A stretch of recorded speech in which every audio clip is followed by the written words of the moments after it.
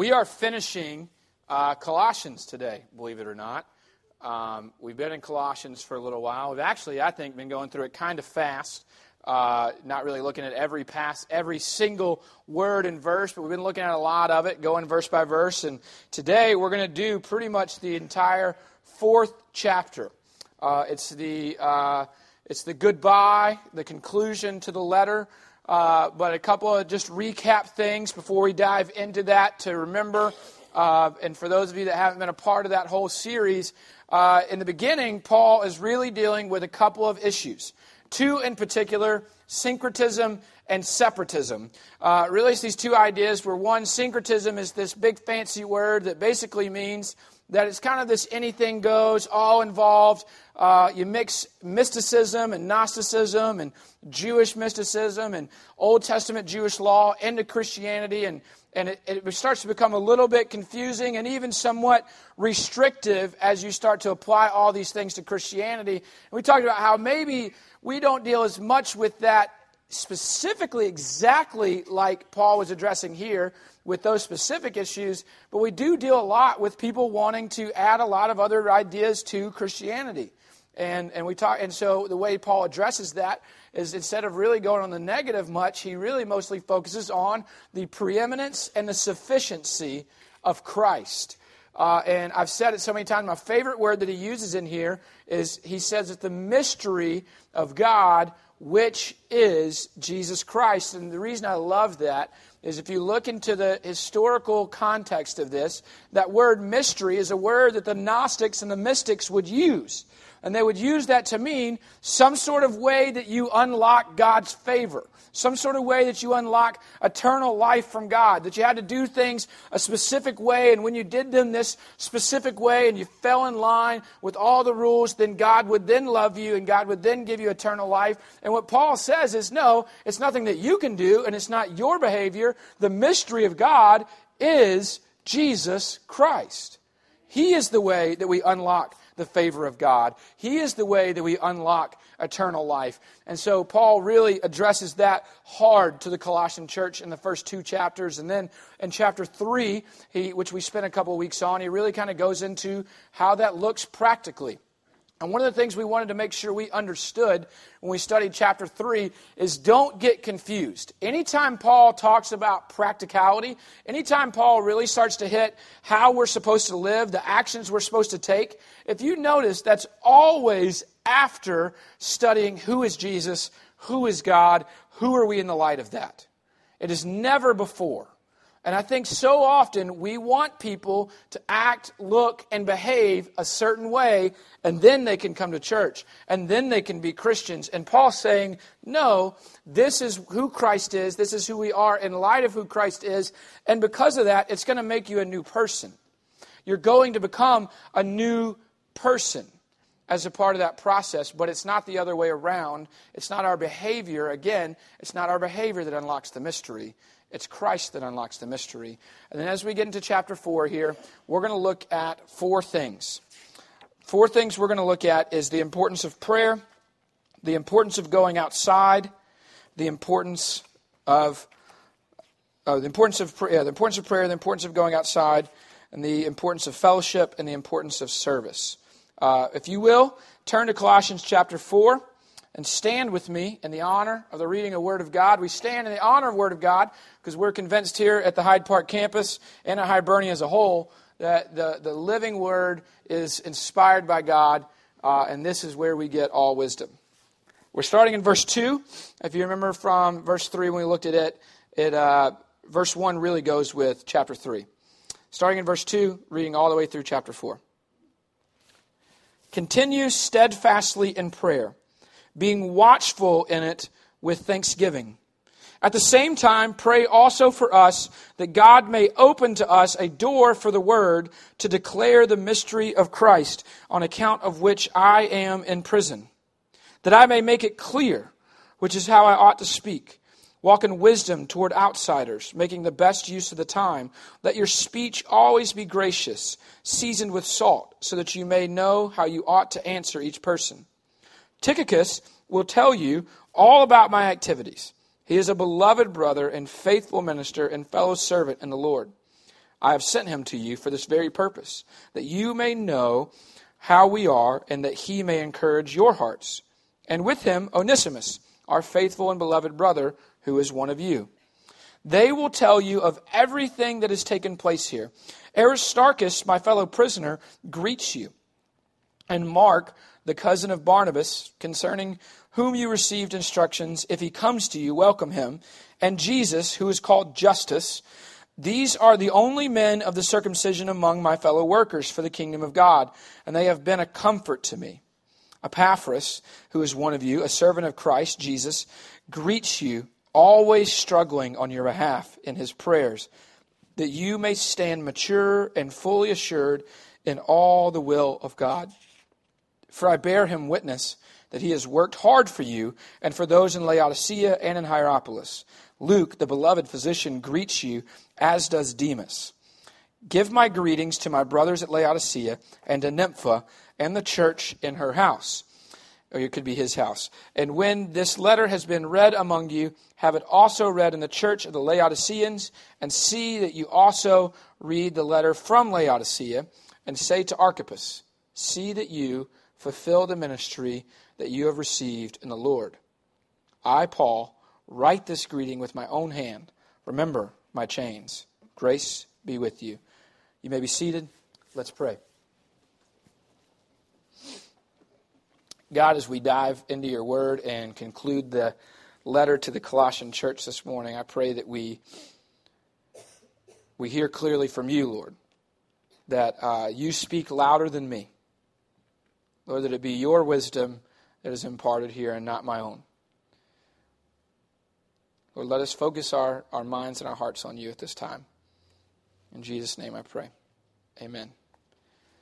All right, so there's several things here in chapter 4. A lot of times when we get to the end of a letter like this, we somewhat ignore a lot of the things. But there really is some pretty fascinating stuff in this chapter. And I'm actually very excited about this sermon. Importance of prayer is going to be the first thing. If you see in the first 2 to 4, verses 2 to 4 there, he's talking about how we talk to God about him and how we talk to others about God through 6. But really prayer becomes a focus here. And one thing I've said since day one here is, those that have been here, what is it? Prayer always precedes revival. Prayer always precedes revival. You never, ever, ever see a great act of God outside of God using us in prayer as a part of that. It's not that he couldn't do that, but that God chooses in his graciousness to let us be a part of what he's doing.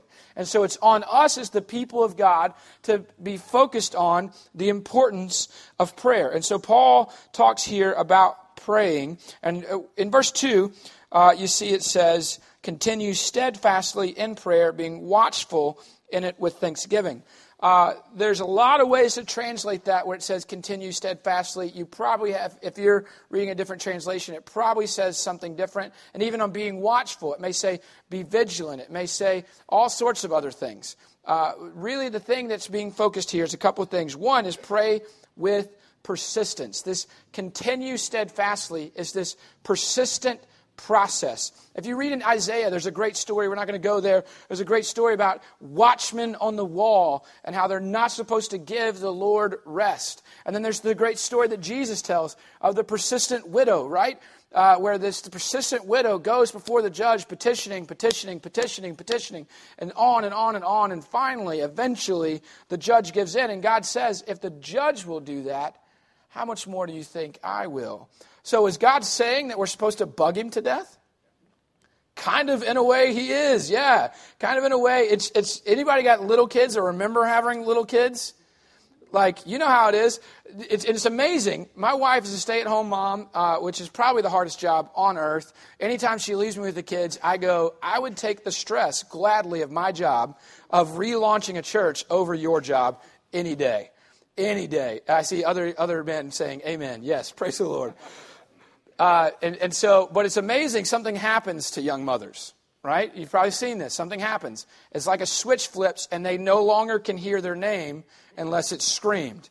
Because I'll come home and the kids are like, hey, mom. And she's just talking and she's like, it's like she doesn't even hear it. And I used to think man, that's so rude of you. Why would you do that? You need to pay attention to your children. And I would say, babe, the kids are talking to you. And then she left me with them for an extended period of time while she did something else. And I go, you have to, right? You just have to shut it off. Like at some point, you have to shut your ears off and not hear it anymore. Well, the beautiful thing is God doesn't do that. God's saying, be persistent. And here's why I think it is. I think he wants us to be persistent in our prayer, not for him, but for us. Because I think sometimes we ask for a lot of things from God, don't we? I think we ask for a lot of things, but when something's really important to us, we just keep it on our hearts, and we keep it before him, and we keep it before him, and we keep it before him. When I was studying for this passage at Starbucks, I was studying this whole chapter, and we're going to get to in a second where it talks about praying for an open door for the gospel. I was sitting in a chair at Starbucks studying, and a guy sits down right next to me. And I thought, oh, man, this could be a good opportunity to share the gospel with this guy. I'm studying about praying for an open door for the gospel. So I started while I was studying, praying for an open door to the gospel. And as soon as I prayed for an open door to the gospel, he put his headphones in. And I thought, well, door shut. And then I remembered that previously I'd studied on praying with persistence. I said, okay, I'm going to pray with persistence. And so as I was studying, every time I would get distracted, which is often, I'm extremely ADD, and so every time I'd get distracted, I would just go back and I would pray for a second, Lord, just give me an opportunity to share your love and grace with this man sitting next to me. And then I would go back to study, and I would pray it, and I would pray it. And about 10 minutes passed by, and I probably prayed it 20 times, which shows you how often I get distracted. And he all of a sudden he takes his headphones out, and he just starts a conversation with me. And I started asking him about him. I'm talking with him about him, learning about his job and what he's studying, what he's doing. And then all of a sudden he goes, what are you studying? I was like, well, thank you, Lord. Open door. I'm studying the gospel. And I said, no, man. I said, I'm a pastor. I'm writing a sermon. He goes, you're a pastor? I said, yeah, I know. I get that a lot when I tell people that. And he said, he goes, I've always wanted to ask a pastor a question. I said, well, here I am. Ask whatever you want. And he goes, man, of all the religions in the world, how did you decide on one? I was like, wow, the door doesn't get much more open than that. And I got to share the gospel with this young man. I didn't get to see him saved that day, but the Bible does tell us that we plant seeds and others water them. And so I pray that that continues to get watered and that I run into him again. And I gave him my contact info. But it say, look, there's something that happens when we continually set the things of God on our heart and we commune with God about that. When we continually do that, there's something powerful when we continue steadfastly. Continue steadfastly. Pray with purpose. This is be vigilant. Be watchful. Look, don't just pray just to pray. Think about what you're praying about. Think about the fact that you're talking to the God of the universe. I went to a little private Baptist college in Mississippi for my undergrad, named after the father of modern missions, William Carey. And there's a great William Carey quote, expect great things from God, attempt great things for God. I think I may have reversed the order on that. But either way, it's the same. But it's this idea of like, look, let's not just expect and attempt small things. The God of the universe has said, you are plan A. You're how I'm going to grow my kingdom. You're how I'm going to reconcile the world unto myself. You are the plan. You are the troops. You are the process. It's you, the children of God. And we have him at our access. He says, all things that are mine are yours. All authority of heaven and earth belongs to Jesus. And we have him at our disposal. And he says, man, just ask me. Bring me into the fold. And so sometimes I ask for crazy things. And you should too. Ask for crazy big things for God to do. Do you have a family member that you go, man, there's no way they'd ever get saved? I was probably that family member to some people until I got saved. Pray big, big things. You can't pray too big. You can't pray too big for God. Pray with purpose, but be watchful, be vigilant. I could have just ignored the fact that a guy sat down next to me at Starbucks. I often normally do, to my own fault, to be honest. I'm so wrapped up in what I'm doing, I'm not watchful, I'm not being vigilant, I'm not paying attention. But realize that God gives you the opportunities he gives you for his kingdom. It's the whole reason we're alive. We're not alive for anything else. Listen, we're not alive to be good fathers. We're not alive to be good husbands. We're not alive to be good mothers and good spouses and good children and good workers. That's not our purpose. Our purpose is the kingdom of God, and all things are for that purpose. So in all things, we need to be watchful. We need to be vigilant for the opportunities that God gives us. But in order to do that, you have to plan to pray. If we're being honest in here, which can be a struggle in church, do we plan to pray? And I would say most of us probably say no. Prayer is one of the hardest things to be disciplined at. You know why that is? Because it goes against everything in our human sinful nature. It goes against everything in the world because we're taught to be self-sufficient. We're taught to be independent. And prayer is absolutely the opposite. Prayer is laying yourself down and saying, God, I need you. I can't do this without you. Now, we're willing to say that, and we're willing to do that when all of a sudden just the world falls apart on us, aren't we? When we get that hard phone call, when something really bad happens, whenever we've extended all of our resources, all of our efforts, we've done everything we know to do, it's like, all right, now all I've got left to do is to pray. Plan to pray. Make it a part, an intense, schedule it like a meeting in your day with the God of the universe. Schedule it. Plan it.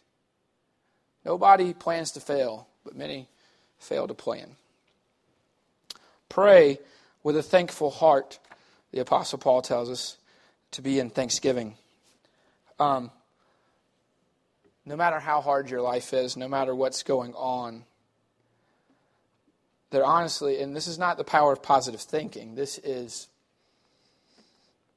the power of understanding reality. That God is good. In the midst of the good times, in the midst of the bad times, God is good. Don't forget where Paul is when he's writing this. He's in prison when he's writing this. And he's telling them to pray with thanksgiving. He tells them to remember his chains. He lets them know that he's in prison. But you don't really hear him whine and complain about it in his letters, do you? Pray with thanksgiving no matter what's going on in your heart, with a thankful heart. Pray for your pastor and for others serving in ministry.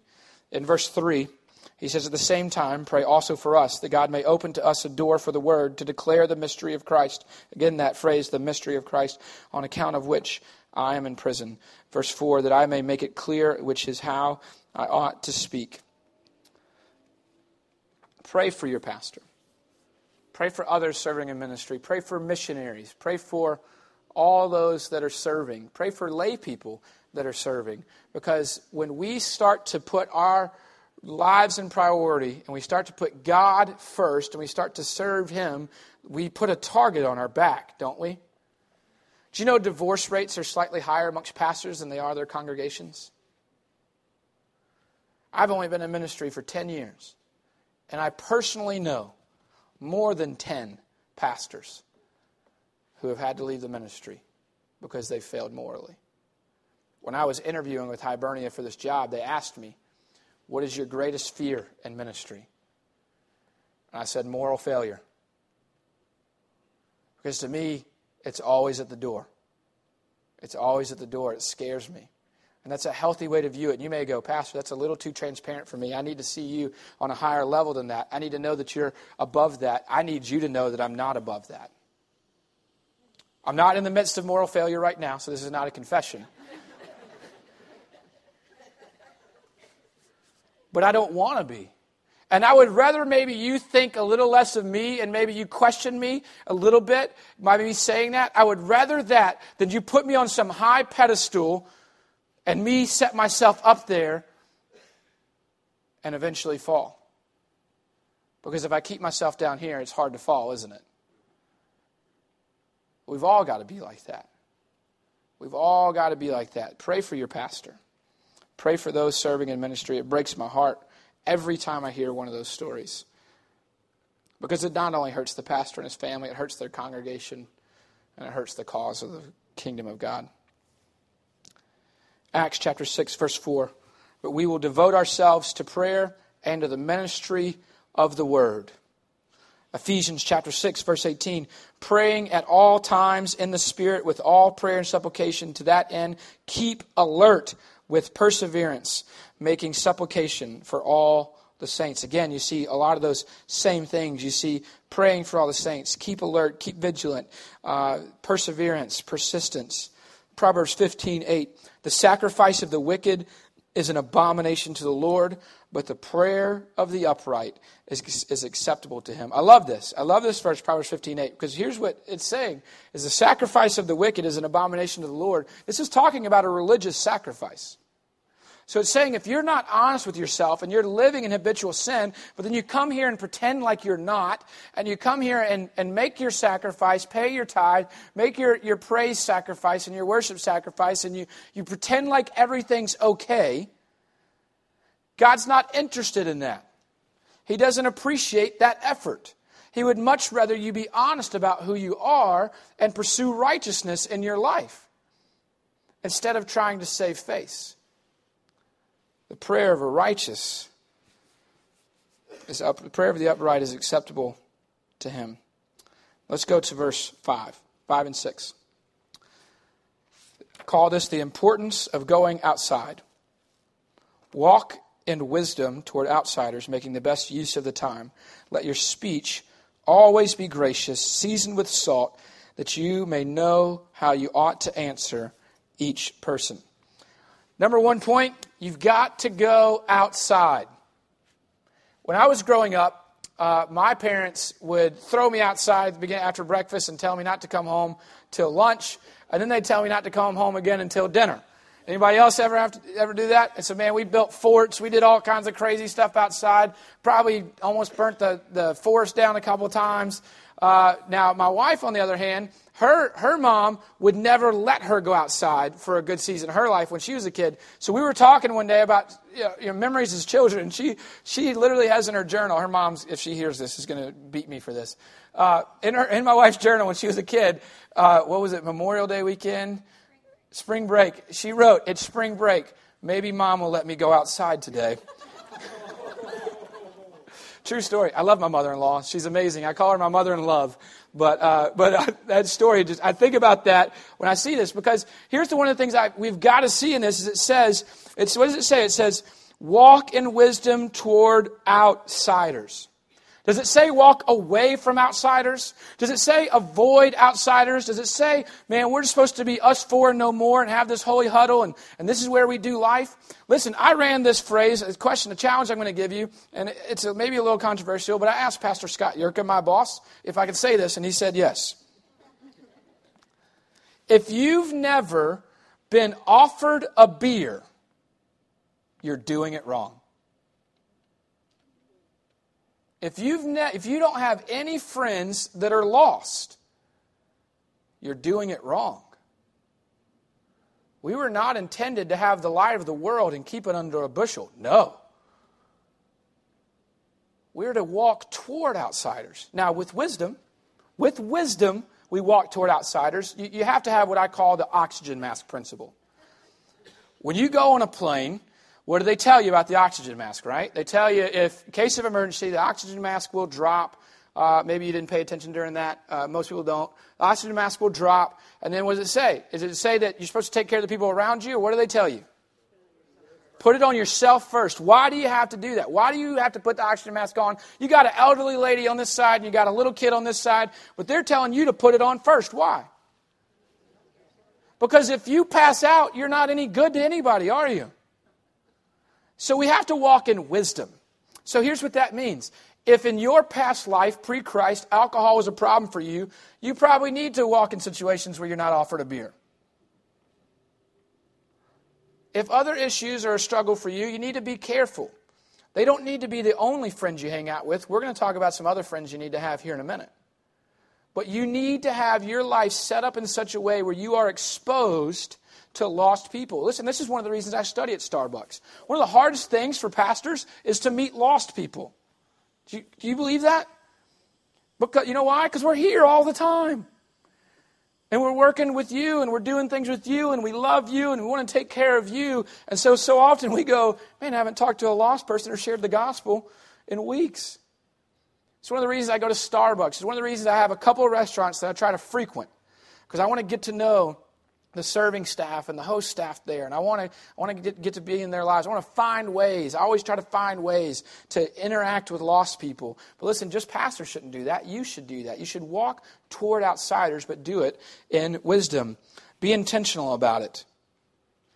And then I love this, as I was studying, and it's where it says, and let your speech be seasoned with salt, it basically means this: don't bore people. Don't be boring. It actually means to be witty. That's what this means. In the pagan culture, they would use this thing and they would say that his talk was seasoned with salt, meaning that he was witty. And so Paul is telling you here to be witty. He's telling you here to not be boring, to not be so dull in your speech that nobody wants to hear what you have to say. And so get out there. Walk toward outsiders, be intentional about your relationships with them, and then don't bore them to death.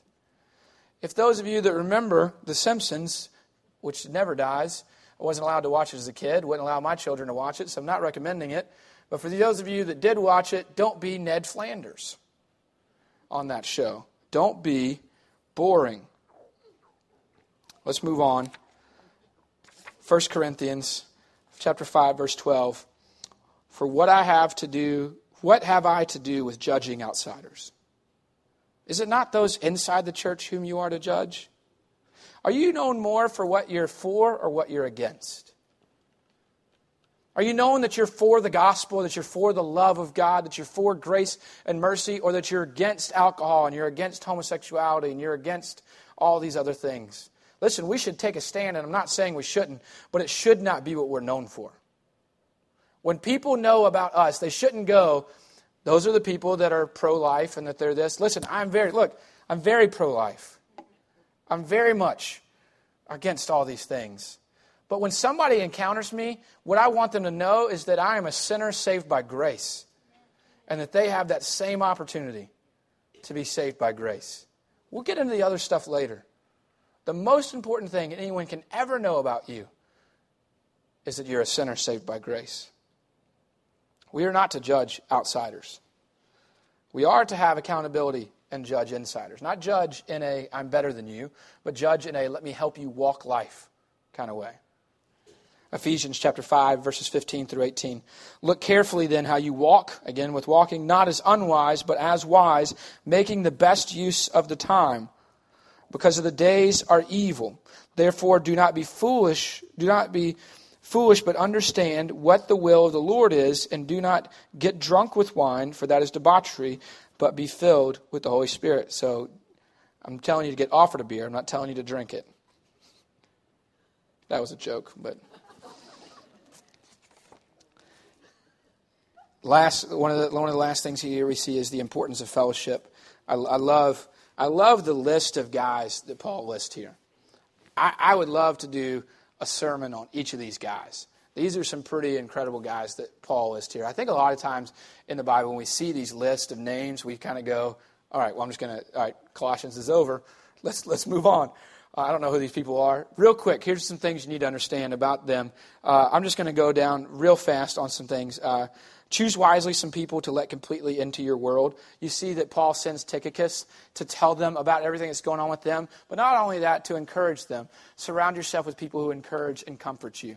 He gives a list, and then, now this is going to be different. This is if you're reading out of the King James, there is one part that gets confusing here. When he says that these only, in verse 11, it says, Jesus, who is called Justus, these are the only men of the circumcision among my fellow workers for the kingdom of God, and they have been a comfort to me. What he's saying there is that list that he just listed are the only Jewish men with him. In the King James, it's worded a little different where it can get confusing. It almost sounds like those are the only ones serving him, and then the other guys weren't serving with him. But they're all serving with him, but he's saying this is the list of Jewish guys. And this I put, diversify your relational investments. If everybody you hang out with looks like you, talks like you, and thinks like you, you're not going to grow. You need to be around people that think different than you. You need to be around people that look different than you, talk different than you. You have to diversify your relational investments. Paul doesn't just surround himself with Jewish people who have come to follow the Lord. He surrounds himself with all kinds of people. If we had time, we'd look at each of these relationships. One thing I love about Tychicus is this. We don't ever know a single word that he said. But if you'll follow through Scripture, you'll see some pretty fascinating things about this guy named Tychicus. He's only listed like 4 times in Scripture, but if you really look into it, you'll see in Acts 20, we're not going to go there, but you see in Acts 20, he's with Paul as Paul's heading to Israel, and as he's heading to Israel, everywhere they go, everybody says, if you go to Israel, you're going to die. And you know what happens? Tychicus and these other guys stay with Paul. They don't leave. That's ride or die. These are hardcore boys of Jesus that hang with him, do life with him, are willing to go to prison for him. Where it says, Aristarchus, fellow prisoner of mine, the way it's worded in Greek is not that he got arrested, but that he chose to be in jail with Paul to be there for support. Well, that's a friend, isn't it? Aristarchus said, if you're going to get arrested, I'm getting arrested with you, and I'm going to go with you. And apparently they didn't arrest him, and he said, well, I'm just going to go with you anyway. These are some serious friends. So yes, you need to walk towards outsiders. And you need to have wisdom in that and have the oxygen mask principle. But you also, you need to have some people around you that know everything about you. You need to have some people that know the nitty-gritty about you. You need to have some people that know the bad things, the bad sides of you, and still love you anyway. You need to have people that you know you can trust with anything. Tychicus is one of those guys, because the other thing you see with Tychicus is a couple times Paul wants Titus to come to him and comfort him, and then one time he wants Timothy to come to him and comfort him. And with Titus, we're not sure who he sent. He either sent Tychicus or Aristarchus. But with Timothy, we know that he sent Tychicus basically to take over the Ephesian church. So Tychicus was an interim pastor. Tychicus went and he did whatever he was told. Tychicus is the guy carrying this letter. He's carrying this letter to the church of Colossae. And you go, no big deal, he's carrying a letter. If you were to look into the journey that Tychicus has to make from Paul all the way to the church of Colossae, we're talking walking through Italy, sailing overseas, walking through mountains. It's a treacherous Lord of the Rings, Hobbit kind of journey that he's making here. And he's got the letter to Colossians, he's got the letter to Ephesians, and he's got the letter to Philemon, all with him. And he takes all these with him. Now, when you would take a letter, you would read it before the whole congregation and you would help them understand. So he goes as an itinerant speaker. So he's an interim preacher, an itinerant speaker. He's a messenger. He's just a good, solid servant. And so you see that with a lot of these guys. You see Luke, the physician. The funny thing is on Paul's first missionary journey, we see that he's sick all the time. On the second one, he brings Luke, the physician, with him. And he calls him his beloved physician. Greets you, as does Demas. The sad thing about Demas is if you read 2 Timothy, it says that Demas leaves because he's in love with the world. Again, emphasizing the oxygen mask principle. Walk with wisdom. Walk towards outsiders, but walk with wisdom. Or if you're not careful, you'll fall in love with the world and walk away like Demas did. Hebrews chapter 10, verses 24 and 25. And let us consider how to stir up one another to love and good works, not neglecting to meet together, as is the habit of some, but encouraging one another, and all the more as you see the day drawing near. Do you have friends that stir you? Do you have people that when you talk to them, man, they make you just want to fall more in love with Jesus? They make you want to work harder for the Lord? You need those kind of friends. And you need to hang out with those people and your lost friends at the same time. The importance of service, 12 through 18. Verse 12, Epaphras, who is one of you, a servant of Christ Jesus, greets you, always struggling. That word there means, it's the Greek word is agony, for agonize. Always agonizing on your behalf in his prayers, that you may stand mature and fully assured in all the will of God. For I bear him witness that he has worked hard for you. And for those in Laodicea and Hierapolis, Luke, the beloved physician, greets you, as does Demas. Give my greetings to the brothers at Laodicea and to Nympha and the church in her house. This translation says her. We're not really sure whether it's a female or male. We just know that Nympha's house is where one of the churches meets. And when this letter has been read among you, have it also read in the church of the Laodiceans, and see that you read the letter from Laodicea. We're not really sure what the letter from Laodicea is. There's a lot of speculation. A lot of people think it's the letter to the Ephesians. It could be. It's fine if it is. The main point here isn't what letter it is that they wouldn't hold a letter to themselves. These are what is called circular letters. So the Colossian church would get their letter, the Ephesian church would get their letter, and they would share it with other churches so they could all learn from each other, and they would write a copy of each. And say to Archippus, see that you fulfill the ministry that you have received in the Lord. I, Paul, write this greeting with my own hand. Remember my chains. Grace be with you. Be inconvenienced for the sake of the gospel. When I originally wrote this, I wrote, be willing to be inconvenienced. But I changed it. Be inconvenienced for the sake of the gospel. We can say we're willing all the time. And we're blessed to live in a country where our inconveniences are mostly just social awkwardness, right? We're not going to get thrown in jail. We're not going to get beaten. We're not going to get hauled off. But it's awkward. It's weird to start a gospel conversation with somebody. It's uncomfortable. It's inconvenient. I don't have time. We got to hurry. Be inconvenienced for the sake of the gospel. Paul says, remember my chains. Grace be with you. And about Epaphras, the pastor and the planter of the church of Colossians, he says that he agonizes. He struggles in prayer over you that you may be fully mature.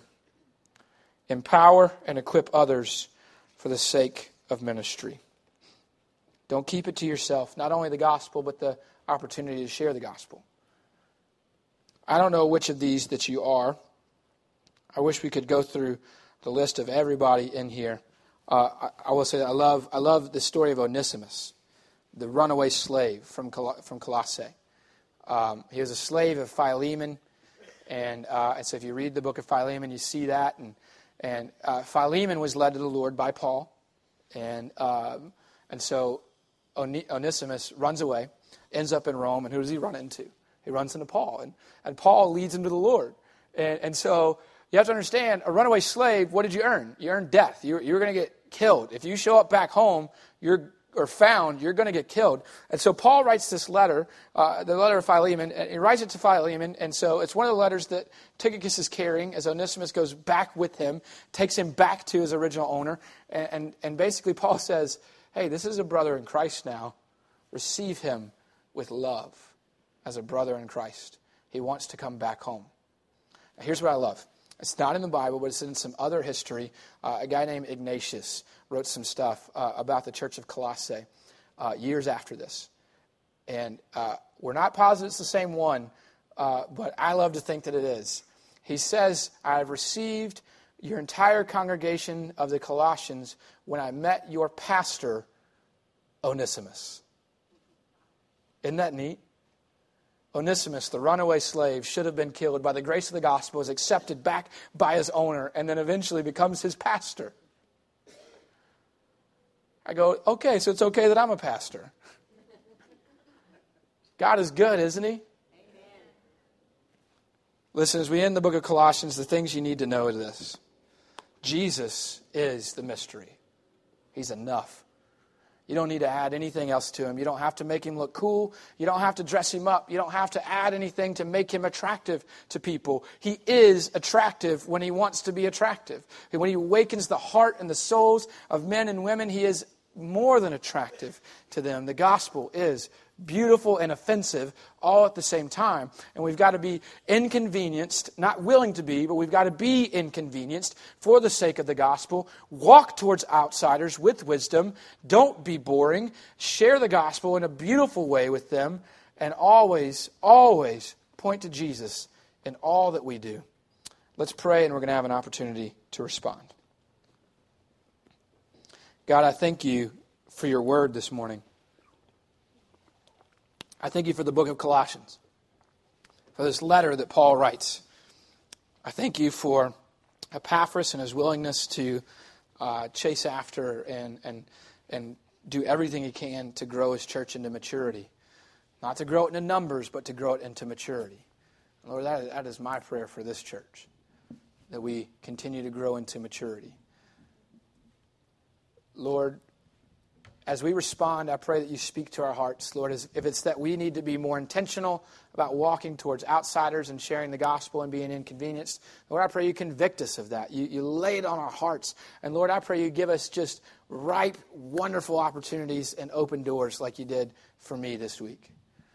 For all of us, that we may share the gospel. Lord, let some of us see that fruit.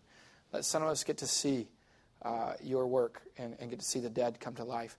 Lord, if there are those in here that don't know you yet, that aren't your children yet, Lord, I pray that, Lord, as they heard the message this morning, they heard that it's not about acting good or it's not about looking right, but it's about loving you and receiving your grace and mercy. Lord, I pray that you put it upon their hearts to come talk to me this morning, whether it be in the invitation or after the service. Lord, I love you. In Jesus' name I pray. Amen.